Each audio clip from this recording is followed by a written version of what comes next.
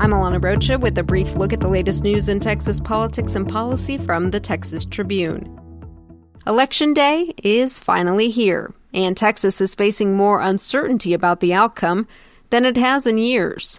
Democrats say the high early voting turnout is a testament to the electorate's enthusiasm, that they're not happy with Republicans' leadership and are demanding change. But political insiders say conservative voters are just as motivated to cast a ballot this cycle.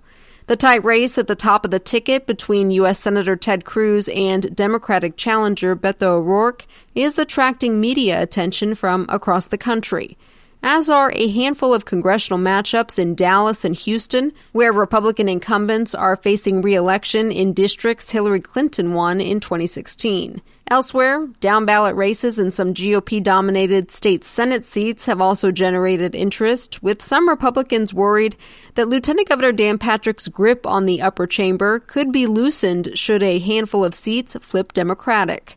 There are several state house seats in play as well. Voters will also decide a number of contentious local issues. The Tribune's Brandon Formby, who covers urban affairs, writes that Houston and San Antonio firefighters are at odds with their mayors over municipal ballot measures. Meanwhile, Austin is asking residents for $250 million for affordable housing.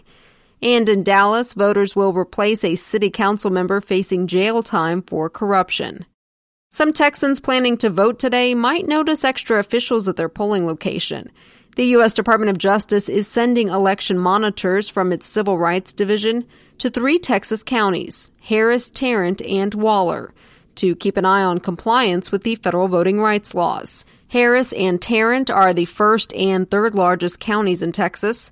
Rural Waller County is home to historically black Prairie View A&M University and was sued last month by 5 Prairie View students over allegations it was suppressing the black vote. Overall, the department is sending monitors to 35 jurisdictions in 19 states. President Barack Obama's administration sent more than 500 personnel to 67 jurisdictions in 28 states during the 2016 presidential election, including to Harris, Dallas, and Waller counties.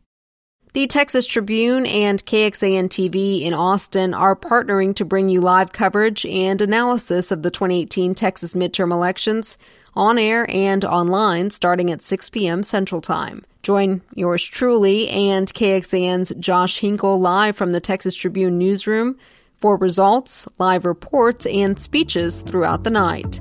Find it all at texastribune.org. I'm Alana Rocha with the Texas Tribune. You've been briefed. The brief is sponsored by the Texas Land Developers Association, making homeowners out of hard workers and protecting Texans and their right to buy, sell, and use property. More at texashomeandmortgage.com.